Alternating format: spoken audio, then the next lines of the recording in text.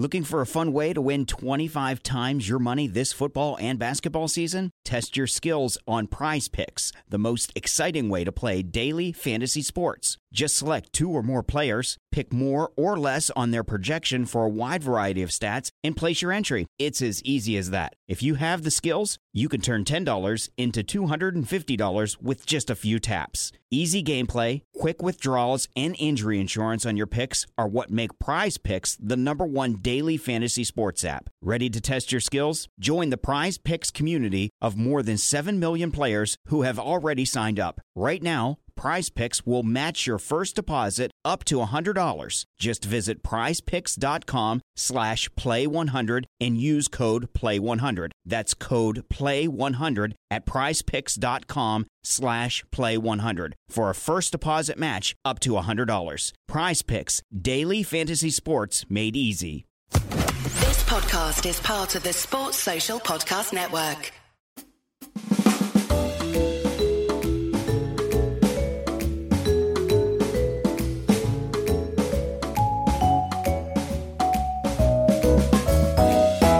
Welcome to the Wagon Wheel podcast. I'm your host, Jared Kimber, and this show is part of the 99.94 network.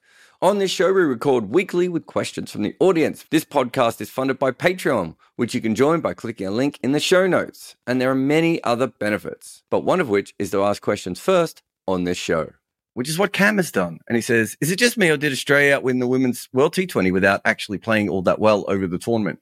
I didn't think they played particularly well in the finals. Actually, I didn't think they batted that well against New Zealand either, and yet they still made a lot of runs. I don't think they played to their maximum, but they don't really have to, I suppose. They could probably play at 85% and win most of the time. So they certainly weren't at their best in the final, and I thought the semi-final they were a little bit patchier than they normally are. They just have so many options. It's a ridiculous cricket team. You look at the players who are outside of the team, let alone the players who are inside, the flexibility that they have available to them. We've never seen a team with this many different weapons before. You can talk about the consistency and, being the best team over a long run, but just on, that there are no weak spots in any of their teams, and even their backups are really, really strong. So it's certainly from that perspective, just completely different to everything else that we've ever seen before. So, yeah, it's really good. They're a really good team. You're a ridiculous team. All things considered. What we got next here? Penn says, should the batting team be able to decline the extra ball from a no ball or wide in tests? Batting for a draw, you don't want the extra balls. Set batter with the tail. Yeah, we've covered this before, actually, Ben. I'm pretty sure on this podcast, but if not, I've certainly talked about it before. It is one of those things that doesn't really make any sense. Not the extra ball may be a hindrance to the batting team rather than, an advantage. I think mostly in T20 or one-day cricket, you would say, it's an advantage. It's a free hit anyway. But, from that perspective, it does make sense in test crickets on occasions when it wouldn't be. I think it's maybe just something, the way that we've started thinking about cricket recently has changed a little bit. And so this has become a bigger issue for some people. But I agree. I'm trying to remember who asked this. I think it was a lawyer based in America who first asked this question.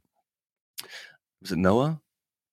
I think that's his name. He's probably going to correct me, but I think that's his name. I met him once, but I think he was the one who asked me that question, and it's a very fair one. James says, which test series of 4 or more matches has had the highest percentage of overs bowled by spinners? I did see this question come in, James. I couldn't have a look at it. My first thought would be, is there a 4-test series between Pakistan and India in India that perhaps might have had a high percentage of spinners? Or if there's ever been a 4-test series in Sri Lanka with probably India and Sri Lanka. I can't think of any, but that doesn't mean that there hasn't been one. Those would be the obvious ones, but being that these have been such short tests, that also probably suggests that there's been more spin bowled, a high percentage, I should say. So I didn't get a chance to look at that, but I think it's a very fair one. Actual spin overs, of course, I'm sure there are many series that have had a lot more, but just because that, in the old days, especially in India, tests used to go 5 days. Never again. Christopher says, overseas TV rights seem to be a continuing issue with a lot of series being decided late, especially in India. How big an issue is this becoming in the grand scheme of things? Because it almost seems that these boards are expecting more money than what it's worth. Yet this comes back to the thing that I've talked about quite a bit on this show and in my work, which is that these bilateral series, the board is at. This is why it doesn't make any sense. And this is why the boards have ultimately voted themselves out of existence, but also caused a problem with their own relevance, which is that they keep trying to make bilateral things happen. It's not the best way of doing series like this. It's a terrible idea. It means you're in a position of weakness. It's really, really hard to sell a lot of these things. They get sold at the last minute, and quite often they don't get sold at all because the boards have no power in this situation. Whereas if they're sold all in one go, suddenly the boards have all the power. And they decided not to do that. They wanted bilaterals, and that's why international cricket will probably die. That was its chance, really, to outside of World Cups. That was its, which is, to be fair, not bilateral. There might be something in this. That's really where their main problem is. If you're trying to sell one-off series, and let's say you are Sri Lanka and you are playing West Indies, and you haven't played the West Indies for 4 years, you don't have any strong relationships with any West Indian broadcasters. You haven't sold them any cricket for 4 years. And then they will have a look at it, and maybe they want it, and maybe they don't. Maybe they're willing not to have it. And you see sometimes they're just like, some of the numbers that is quoted by some boards is ridiculous. It doesn't make any sense. And I know that's certainly something that, I'm not massively involved with rights issues, but I'm aware of them. As in I'm not that far away from them. I'm not that removed from them. TalkSport got the Bangladesh radio rights, and we got them on Saturday for a series that was starting on Wednesday. These things should be done a lot better than they currently are, and it is an issue. And yeah, I think it ultimately, Christopher, shows you why the bilateral model certainly doesn't work in modern days. I would say it never worked, but that's, it was fine before we had TV. Tachmo says, what should Australia's bowlers do in the Ashes if the ball goes soft after 25 overs like it did in England's last home test series? Would a second spinner be an option? I mean, that isn't going to happen, Tachmo. Those balls have been fixed. As far as I'm aware, that's the only time we've ever seen problems with the Dukes balls doing that, unless there's another summer that I've missed, but I don't think so. But as a general rule, if that happens, I think you're going to see the Australian bowler. Well, I'd be shocked if you don't. But I would assume the Australian bowlers will bowl with the keeper up at the stumps a bit more. I think that is certainly one thing they will do. I think they will look to bowl with more 7-2 fields. I think that's something that hasn't been done enough against England so far. If you're going to make them take the risk, make them take the risk. Bowlers wide as the umpires will allow you with a stacked offside field. I think those are the two obvious ones. And then the third one that we haven't seen as much yet is, and I said this the first time England started this style, is if they're going to turn red ball cricket into white ball cricket, fine. The ball's slightly better. Even if it does go soft, it's still slightly better than a white ball. Start bowling white ball lines and lengths to them, right? Start, looking at it from that perspective. And I don't think anyone really got to that level yet. And I think it's a psychological barrier for some of those teams. Aditya says, how would you assess the below par surface of the Indian women's team in knockout game? Below par. Oh, okay. Is it due to the gap in skill between them and teams like Australia and England, or is the reason similar to men's, whereas the enormity of the occasion makes them play conservative cricket? No, I just don't think they're as good as England or Australia women at the moment. I actually think they've played well in those games. I would actually be more concerned about how Indian women have played in the round robin games at times than I would be about the knockout game. Look, they're good, but they're not Australia. Australia's obviously on a different level to everyone, but they're not even quite on England's level at the moment.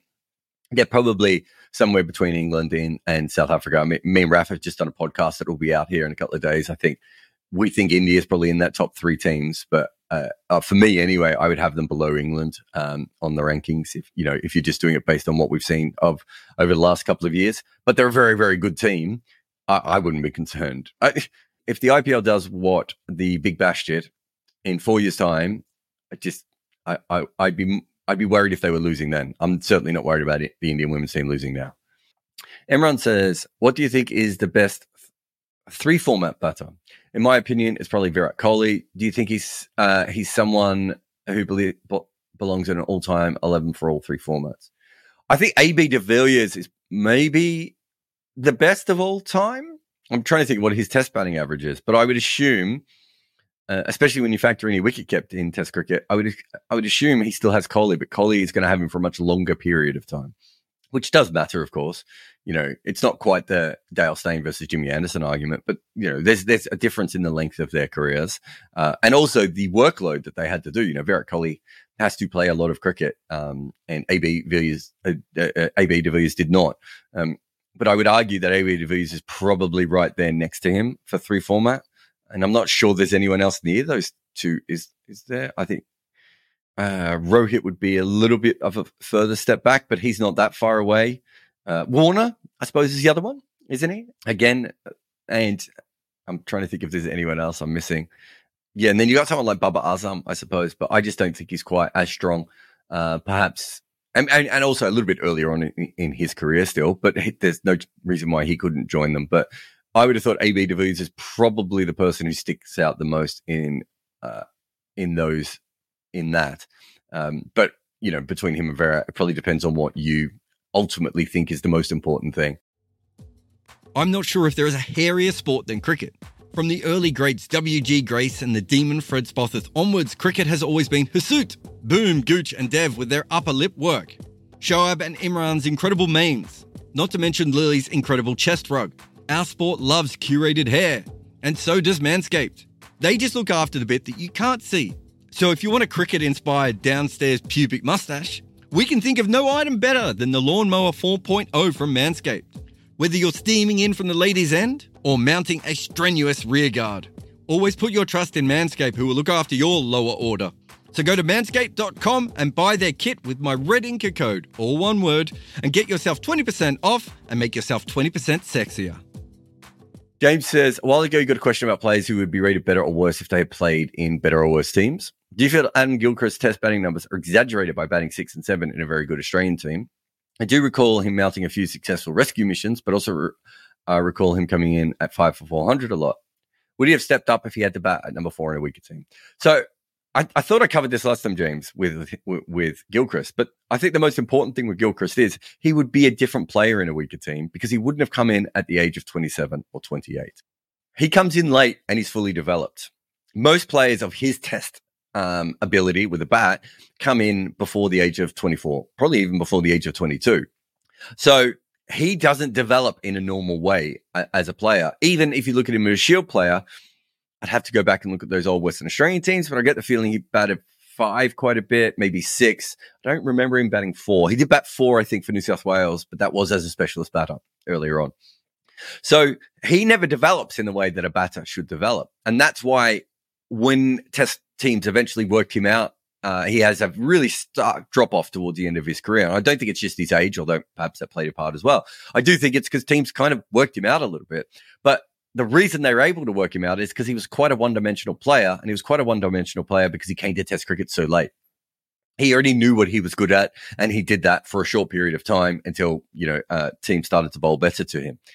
So it's a really tough one with Adam Gilchrist because you could argue with his level of batting talent, had he came into a weaker team and had to develop his game, he would have been even better. You could also argue that if he had to do that, maybe he couldn't develop his game. And he was just that one-dimensional kind of batter. And because of that, he would never have been the next level of player. So it's a really, and that's why these sorts of things are quite tough. You know, you can look at someone like Stuart McGill and you could say, I think based on his entire record, and say, had he played more tests, he would have had a far worse average. He certainly wouldn't have had the sort of record that he has now. But you could also say, perhaps if he played far more tests, he would have built the other skills that he needed to be successful on the pitches that didn't necessarily help him. I think looking at his first class record and looking at his test record, it's probably fairly safe to say with McGill that he wouldn't have been a much better bowler if he'd played a lot more games. Gilchrist is not as clear because of the whole batting down the order thing. And I think that is tricky. And I do think if he played in another team, he would have had to play slightly differently. I always think he would be attacking. I don't think he would be Gilchrist in the same way that we think about him now. And that's the same with all those different kinds of players. Philip says, love your chat about the run out and non-striker end. If not a man-cad, could it be called a rond, or ronning? My experience in English club cricket is that people are disgusted by the concept, including lots of the younger generation. Seems odd when the MCC shows support for Ron. Is this something you'd expect? Look, England has been, I think, traditionally probably the most anti the Mancad of any of the cricket countries. I'm trying to think if there's anyone else that's really, I was going to say West Indies, but I think that sort of that late generation of West Indies probably changed them. Yeah, there's a lot of, I mean, having played club cricket in England, I certainly enjoyed it a lot more than club cricket in Australia, but there is a lot of nonsense, like just ridiculous amount of nonsense that goes on that is part of the old class system of English cricket that still gets passed on. Let's not forget that, you know, county players don't get a cap when they play for England. When they play for their county, they have to earn the cap. No, you earn the cap by getting selected for your team. That's how you earn the cap. That's what a cap is, you absolute idiots. So there's a lot of these sort of old sort of styles. And I think that I think there is something within the sort of amateur style of cricket that probably was not particularly on side with things like man-cads. Not to say that there weren't amateur cricketers who did it, because quite clearly there were, but I do think that was a part of it. But I think the biggest swing back to conservatism in cricket comes from England in the 1940s and 50s. And they romanticized the previous era that wasn't even anything like they remember anyway. And that is probably where what you're talking about comes from, Philip. But yeah, I wouldn't disagree. I would say, and it's really weird what things that countries care about and what countries don't care about. Handled the ball in Australia is, well, it's not called handle the ball anymore, obstructing the field now. But when it was handle the ball in Australia, I played in multiple games where people were given out doing that. And, you know, very silly ones like, you know, dropping a defensive shot at their feet, picking it up, handing it back to a fielder. And, you know, if the ball was still moving, the umpire was willing to give them out, generally in that situation. Whereas in English cricket, I've appealed for pretty blatant handle the balls. I had a guy defend a ball onto the ground and it spun back and it was still moving, but slowly, but towards the stumps, and he picked it up. And I appealed and my teammates were absolutely aghast. And I was like, he's broken the laws of cricket. It's a dismissal. And they were like, oh, but it wasn't going to hit the stumps. And I said, well, we don't know that because he picked the ball up. we, you know, that's what the law says. So I do think there's a few things like that I play within English cricket that are a little bit more towards that old style of conservatism. But yeah, I do think around the world in general, I think there's a lot of younger cricket fans coming through that feel differently about that. Ian says, after an awful first test, was Wagner spell against England on day 5? The second test, one of those form spikes we see in late career players, more often batters. Or do you think he could do a Jimmy, be playing cricket at 40? Yeah, I think it's probably more. I mean, he's still bowling around 128. Although I've got a feeling he was closer to the mid 150s during that spell. I wrote the piece that I wrote about him the other day or last week, whenever it was, because I felt that we might be seeing the last of him. And I wanted, you know, he's obviously one of my favorite cricketers, you know, incredibly important cricketer in some ways in the history of the game. Anyone who plays that differently to everyone else is someone that we should definitely be remembering. And I'm doing a podcast with him, with Dan Gallen, actually. And so from that perspective, I wrote it thinking he might be on his way out. He really bowled poorly in the first test. I also think he bowled quite poorly at times in the second test, but he's still Neil Wagner. And I also think that, and this hasn't been talked about as much, and perhaps if it was a 3-test series, it would be more. England didn't play that fourth innings in the style that England usually play it. Now, there's a couple of reasons why. I would say that one of those reasons is that there was inconsistent bounce, and it's much harder to play attacking shots when you're not exactly sure what the pitch is going to do, which is something we haven't had to deal with all that much while they've been playing baseball. The other one is that New Zealand wicketkeeper Latham Blundell came up to the stumps. That's a really, really interesting plot twist. And I think that kept them in the crease. And it was interesting that Joe Root was the best batter, and he's the one who needs that method the least. And then, of course, because of those two things, they weren't ahead. They weren't crushing New Zealand at any stage. You know, they had some good partnerships, of course. They weren't crushing New Zealand at any stage, and they didn't break New Zealand's spirit. And then when Wagner came back on with his theory, they kind of half went at it. If you look at Stokes' shot, Root's shot, even Folkes' shot, he's expected a bit more from Folkes. And that is when I think Wagner is at his absolute best with that short pitch bowling. When you have it, if you're not going to either just take them on the body or absolutely smash them, I think that the little chip ones, I'm trying to think, Devon Conway did it to Ben Stokes, I think, in one of the test matches. It must have been the first one. Was it to Stokes or was it to Ollie Robertson? Whoever it was, someone bowled short and he played like a chip hook. If you go back and look at a lot of Wagner's wickets, they're not from people playing full-blooded hooks and pulls. They're from people trying to just knock it around the corner for one. And I think that that is not a very natural shot. And it's not something that people practice that often. And I thought that's what England were doing at that stage. But as far as Wagner, if he has slowed down as much as I think he's slowed down, I can't see how he's going to be able to continually be a threat. The only thing I would say is if he did master the in-swinger again and perhaps, added a wobble ball or something as well, I could see how that with the occasional short pitch bowling would keep him around in Test cricket a little bit longer. I thought it was great that he was important at the end of that test, but it hasn't changed my feeling that he's going to struggle to be a constant threat at his new pace. Patrick says, if you were to design the ideal fifth bowler, what attributes would you give them? Okay, the problem with this, Patrick, is it's a very good question, but you have to know what the other four bowlers are. So that's the first thing with a fifth bowler. So let's say you had three seamers and an off spinner. Your ideal fifth bowler then is probably going to be a left arm finger spinner or a leg spinner, probably a leg spinner. That's not going to be the case if you have a slightly different attack. If your best four bowlers are an off spinner, a left arm finger spinner, a tall fast bowler, and medium fast seam bowler, perhaps you want your fifth bowler to be like an Andre Russell, Ben Stokes, who can bowl 90 miles an hour type of player, which Andre Russell did early in his first class career. It's a tremendous shame that Andre Russell didn't come around 5 or 10 years earlier, because you look at some of the games he played in first class cricket, he was a monster. It would have been fantastically fun to see him play in Test cricket. But yeah, sadly now he would never be able to do it. He'd never be able to bowl 10 overs in a day, as we saw in the One Day World Cup. So I do think, so if you go back to Jacob Oram or Tom Moody, so if your fast bowlers are, let's have a look at Australia, where you have McDermott, Merv Hughes, Paul Rifle, Damon Fleming, as your seamers, and you have Shane Warne as your spinner, then having someone like Tom Moody as your fifth bowler would be very good. Or trying to think of a very good, Shoaib Malik. No, Mohammad Hafiz in that situation would be very good. So it really does depend on what your four bowlers are. There's almost no bad fifth bowler. I think the worst fifth bowler would be, let's say Australia in 2002 had Joe Root in their batting order. And Joe Root and Colin Miller are really, really similar in that they're both faster off spinners. It's hard to use them that much unless you've got two left-handers, on day 4 or day 5, batting together.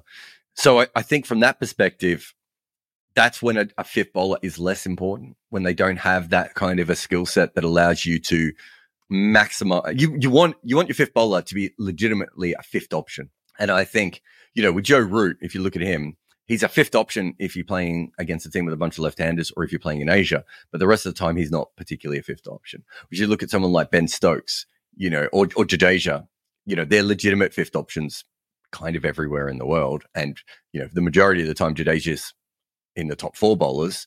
And Ben Stokes, because of his skill set, in most places has the ability to at least give you 5 to 10 important overs. This is before his knee injury. But great question, Patrick. I really like that.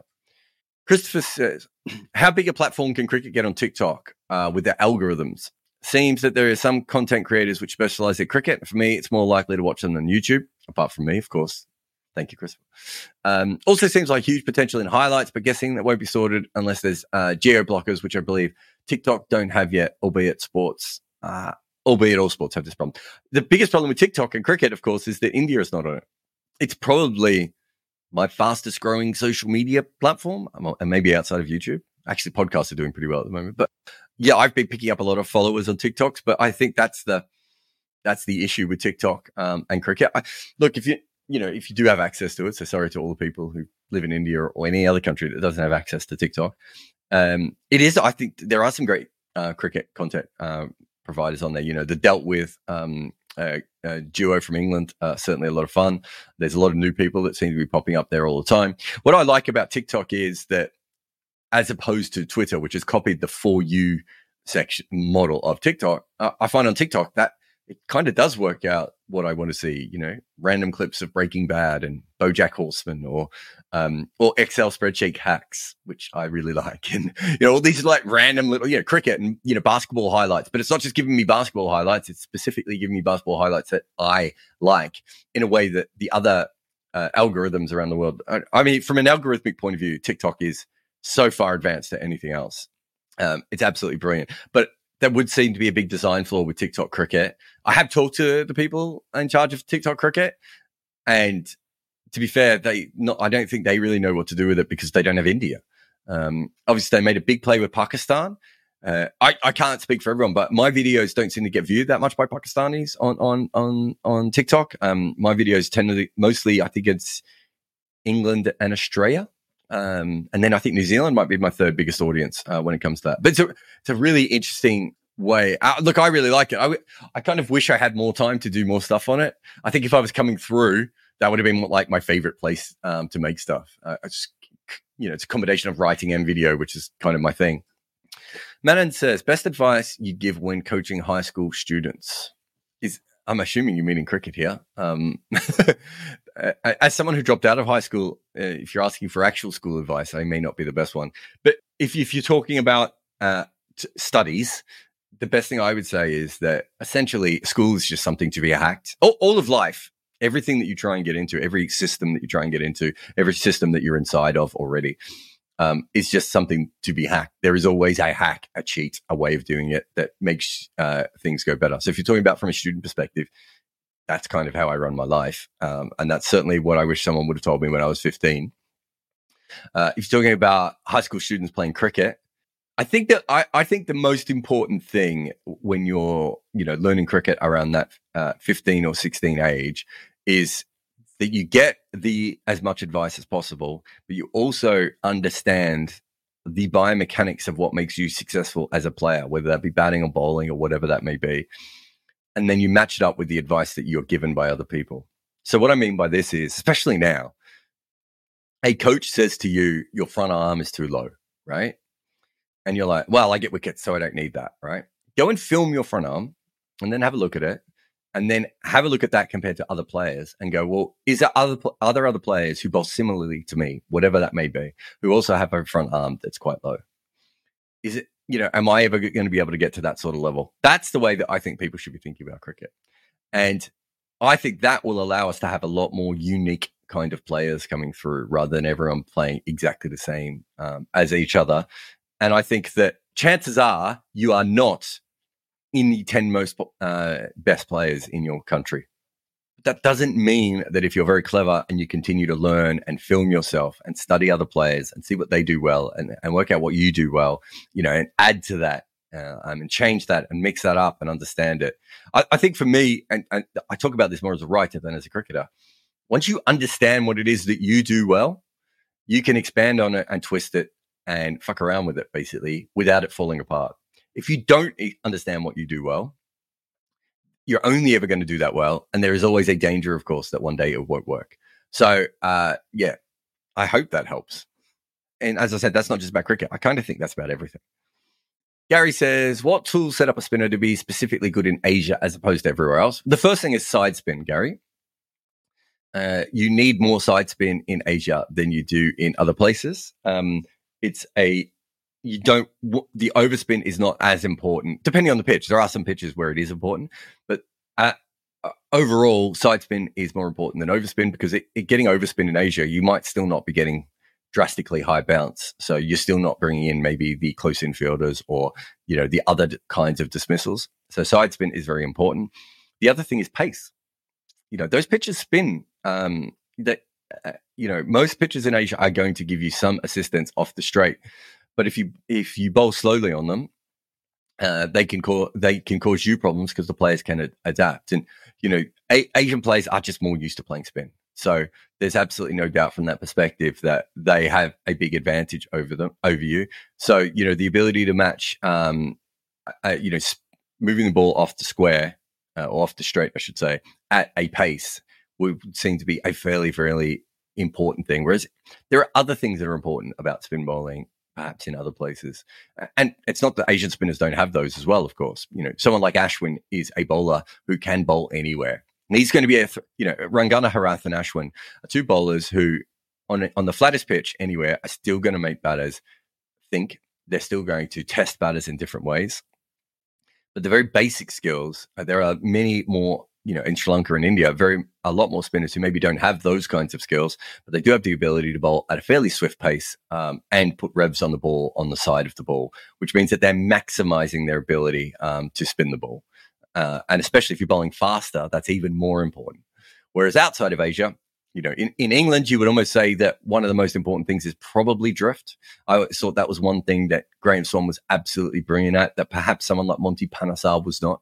The ability to drift the ball in the air. We saw Shane Warne in England, for instance, do that sort of stuff. South Africa, we almost have to take South Africa out of the equation because spin is changing so quickly in South Africa. I'm not even sure what the main skill you would need there at the moment is. Australia, obviously, has tended to be bounce. West Indies vary so much from pitch to pitch. Guyana and Sabina Park, not even related to each other when it comes to what you probably want to do for each kind of spinners there.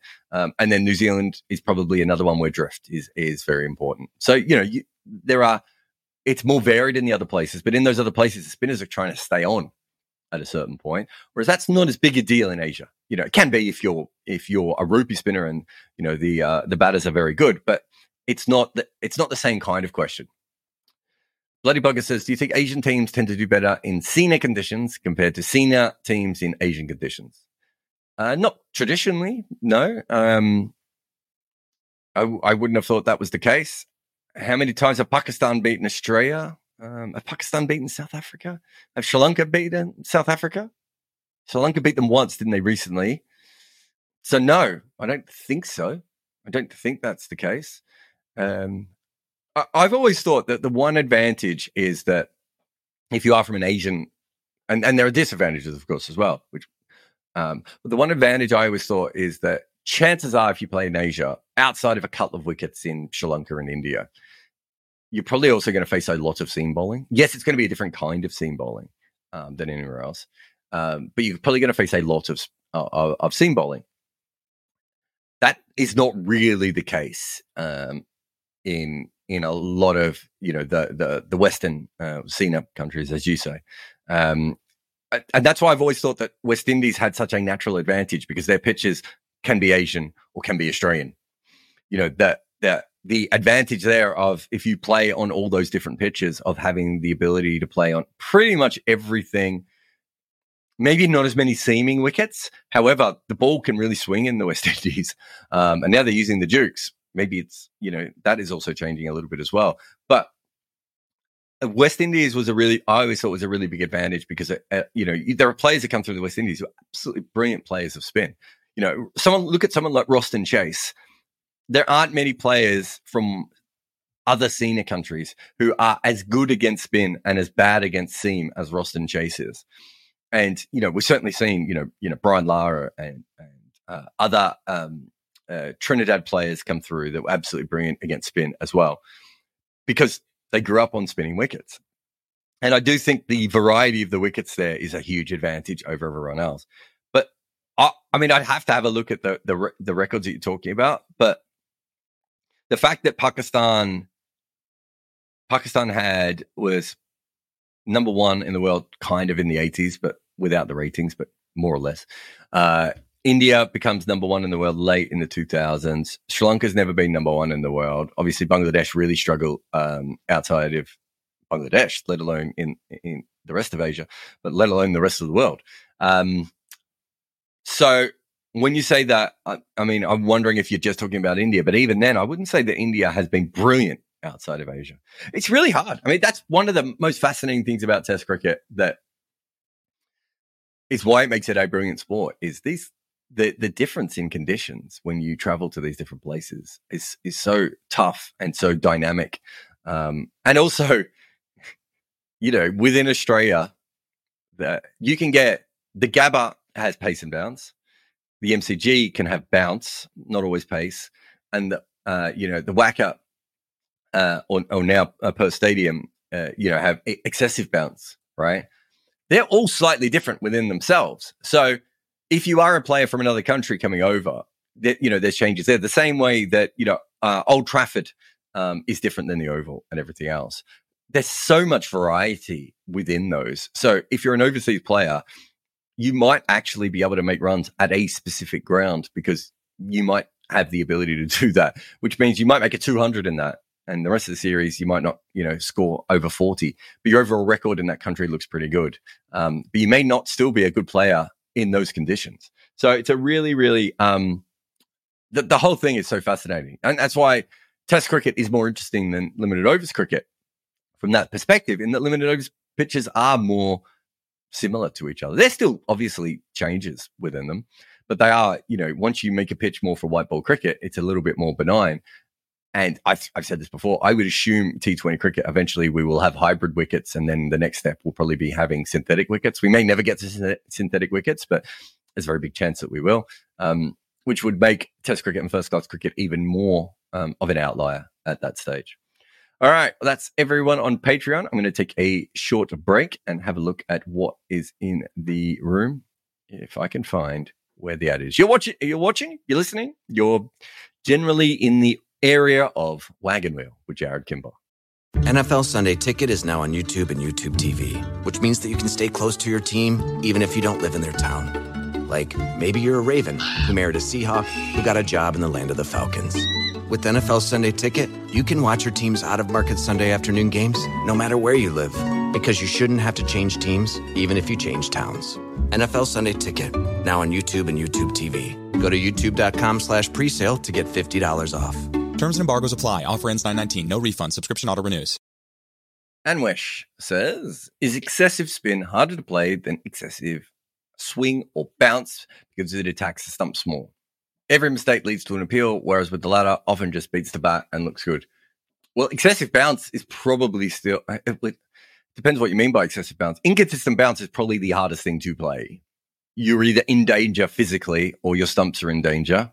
If you can't trust that the actual surface is playing fair, that's probably the hardest thing to face. Excessive swing is, I would say, easier to face than excessive spin. And the reason I would say that is you can see it swing out of the hand.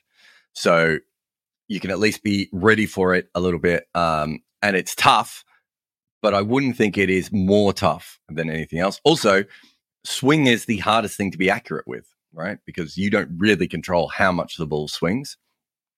And we know that there are certain angles where the ball stops swinging, for instance. Otherwise, every outswing bowler in the world would aim the ball at leg stump and try and hit the top of off, right? And that's a very rare ball for anyone to ever bowl. So I would say that spin is better than, harder to play than that. I would still think that excessive seam is at least on a level of spin, especially if you're bowling it on a length that can hit the stumps. Just because of the pace aspect of it, of how quickly it happens. You can't really react to which way the ball is going to go off the seam, how much it's going to go, and anything else.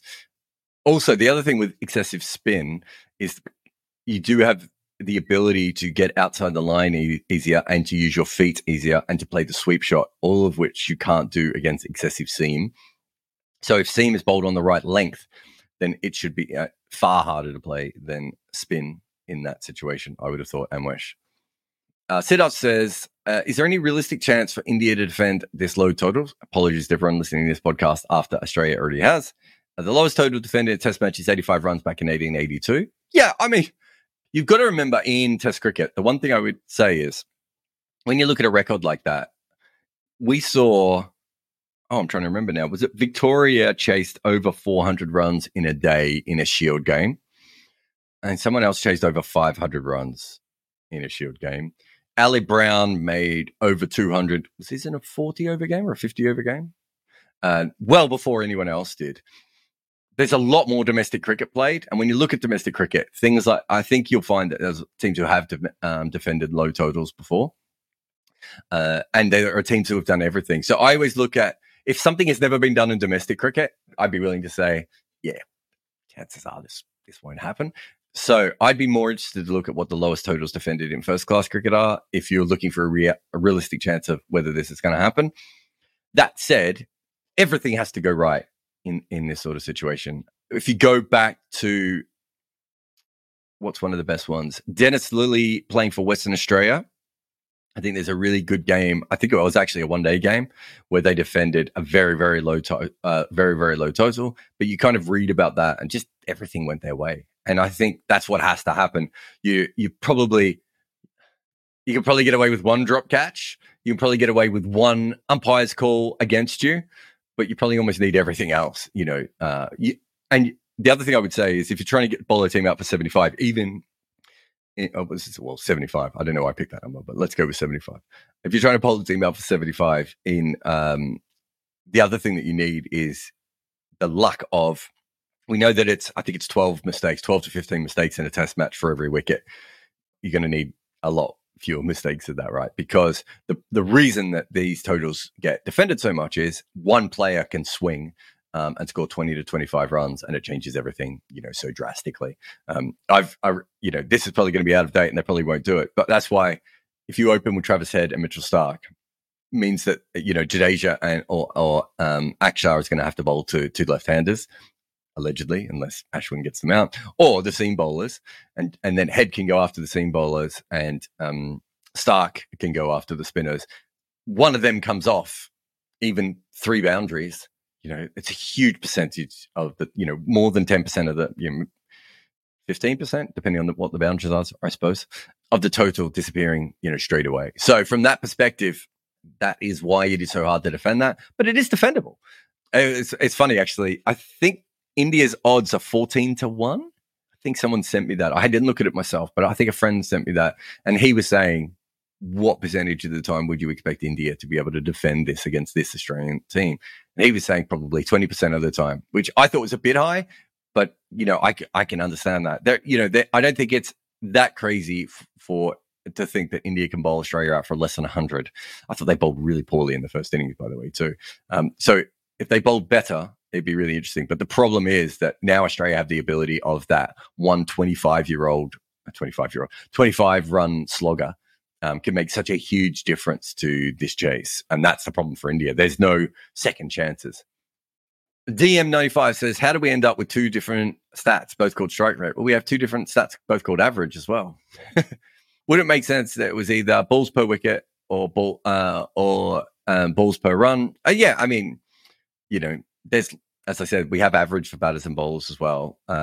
So you're right. The other one is more egregious. We usually call it bowling strike rate, though, don't we? Or when we're talking about bowlers, we kind of assume people get it. But yeah, it's not ideal. But then again, neither is almost everything in cricket. Anvit says, why did India delay Akshar Patel? He's the second highest run getter and probably the most informed batter of the series. This is a really important thing. I think I did a video on this, but maybe it was one of the mood boards early on. I can't remember now. Akshar Patel is not the second best batter that India has in this series. Akshar Patel is coming in down the order. Quite often when either the bowlers are tired or the ball is a little bit softer. Sometimes, if he's lucky, both of these things have happened, right? That's a completely different situation than him having to go in at the top when the ball is hard and the bowlers are fresh. These are really important things to note. There's a reason why you sometimes get series where tailenders do this. If Akshar Patel was the second best batter in that lineup, they would actually put him up the order. If they legitimately thought that, there would be no reason for that. You could also use him as a pinch hitter. I've got no problems with that. And, I've just advocated for Mitchell Starc doing it. But you've got to remember that there is a reason why lower order players make runs in those situations. And it's generally because it's easier. I talked to Mark Butcher years ago, and so he opened the batting, and he batted first drop. And I think over a couple of games, for whatever reason, they batted him at number 6 must be number 6, maybe number 5, but somewhere around that. And I remember him just explaining it to me and just looking at me like, in that way that people sort of open their eyes that little bit wider so that you have to believe them, where he's just like, Jared, you have no idea how much easier it is to bat in the middle order than anywhere else, right? And that gets easier when you get to 6, 7, 8, 9. That's why. That's the difference. And quite often you see tailenders. We know that tailenders aren't as good. If we know if tailenders open the batting, the vast majority of them would average far less than they currently do, unless their edges flew for boundaries more often.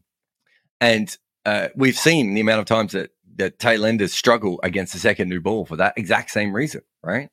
And then you factor in fresh bowlers and also planning.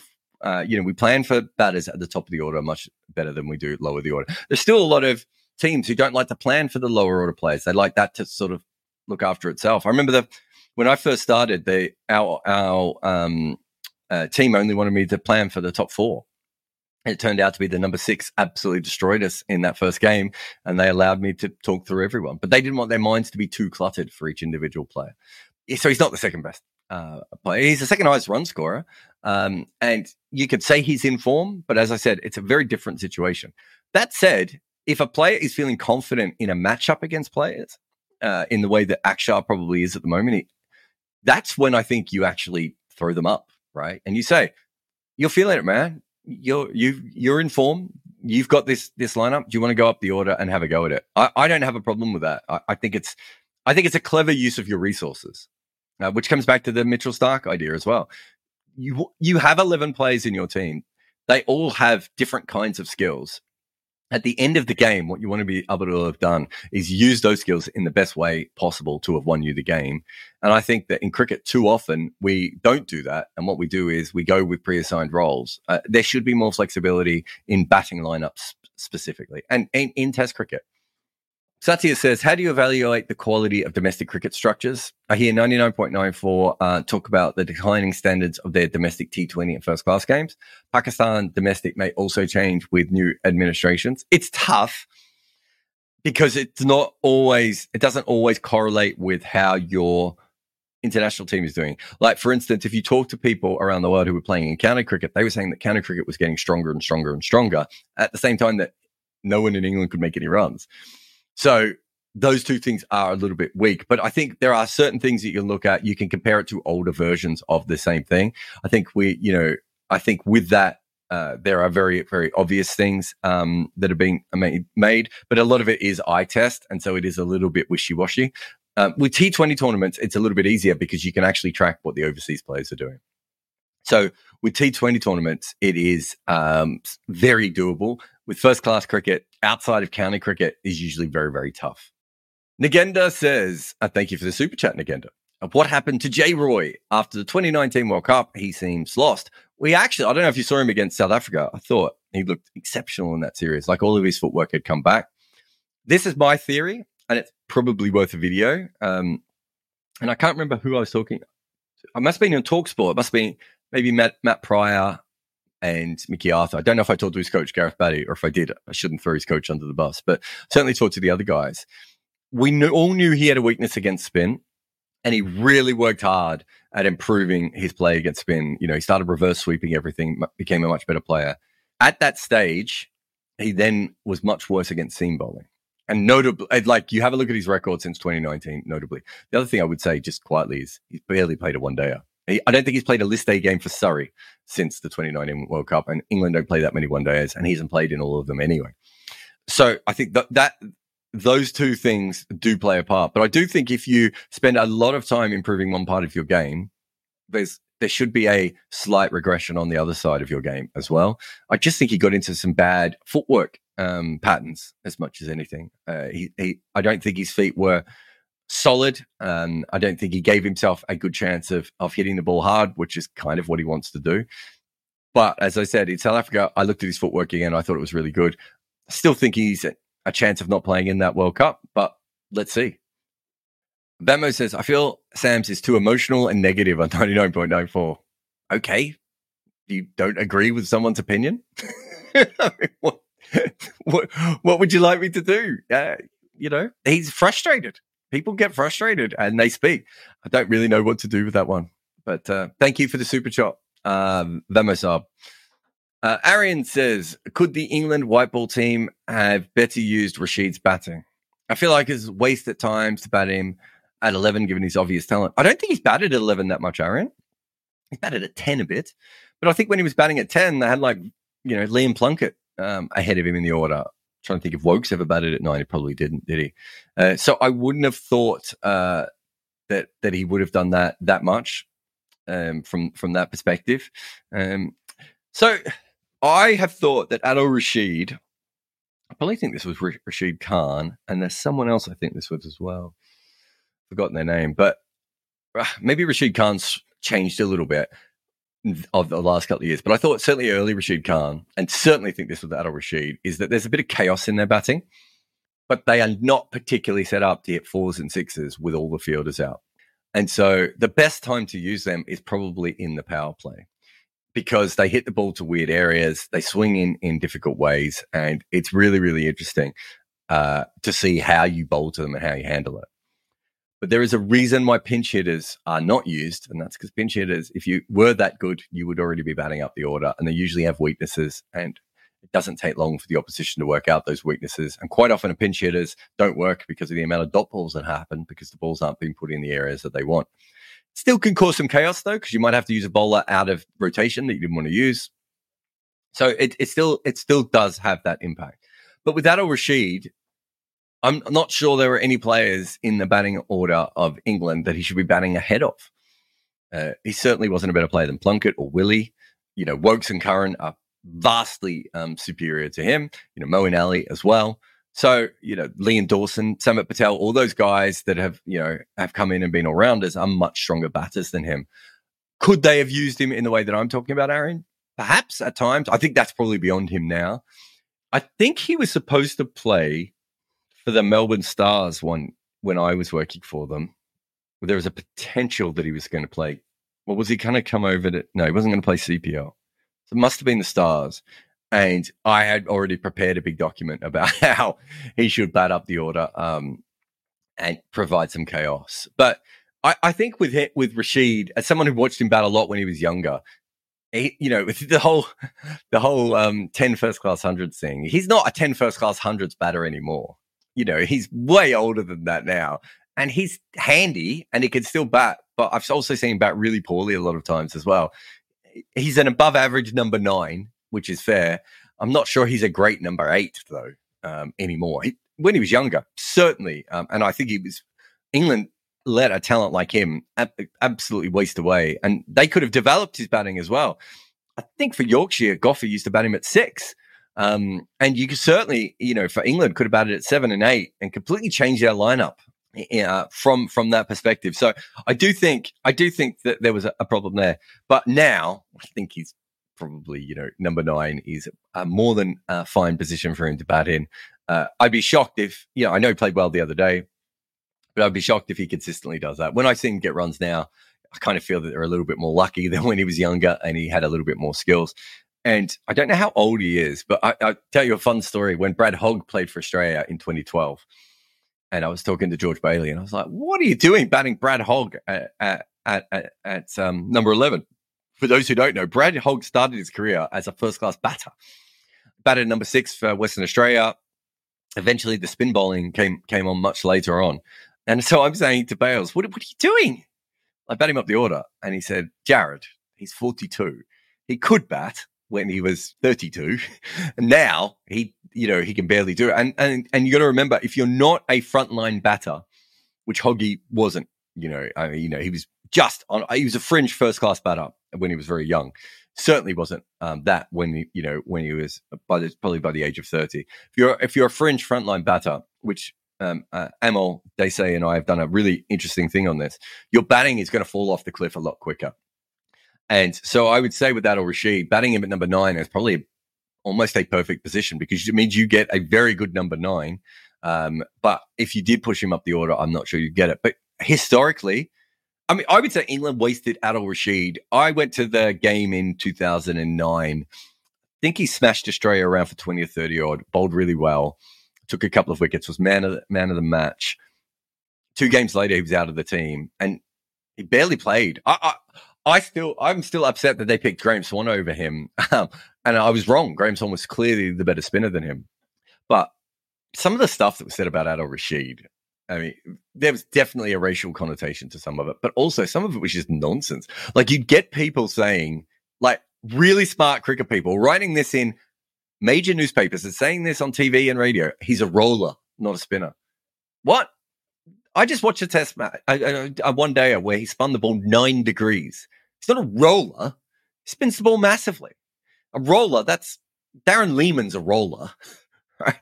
And there was just so much nonsense spoken about him early on in his career. And I think we now know what an incredible talent they wasted. But to be fair, I'm not sure he would have fitted into some of the earlier cultures. I'm not sure he fit into the Andy Flower culture. Just the kind of cricketer he was. Not that Andy Flower would have been against him on a personality level. But, Stephen Finn didn't fit into, the Andy Flower culture, which is why we didn't see as much of him. So from that perspective, yes, they wasted him, but I kind of think they wasted his bowling a lot more than his batting. And there seems to be a spammer who just keeps asking about Grade Cricketer. When's your collab with Grade Cricketer? I think I was on Grade Cricketer's podcast 10 years ago. There's my collab. I'm sure I'll be on it again one day, and I'm sure I'll get Higo or Sam on my podcast at one stage as well. Higo's got some great opinions about how left-handers ruin cricket. I should get him on one day to have a chat with him about that. But they're great. But no, I'm not looking at. I just go through my phone really and send messages to people when I've seen an article that they've written of recent times. But yeah, I think we'll call it there. Huge thanks to everyone for the questions again. We have a really good Ravage Adeja videos coming up shortly.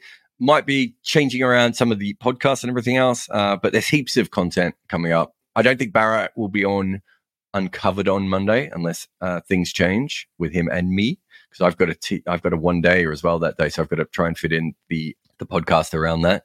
So that's probably when he's going to be free also at this rate. But plenty of stuff happening behind the scenes, and we'll be trying to get that out. Remember, follow Bodyline T-shirts. Got some great T-shirts out at the moment, and manscape yourself and everything else. And I'll see you again very, very soon. What's today? Thursday. See you on Monday at the latest, I would say. Talk again.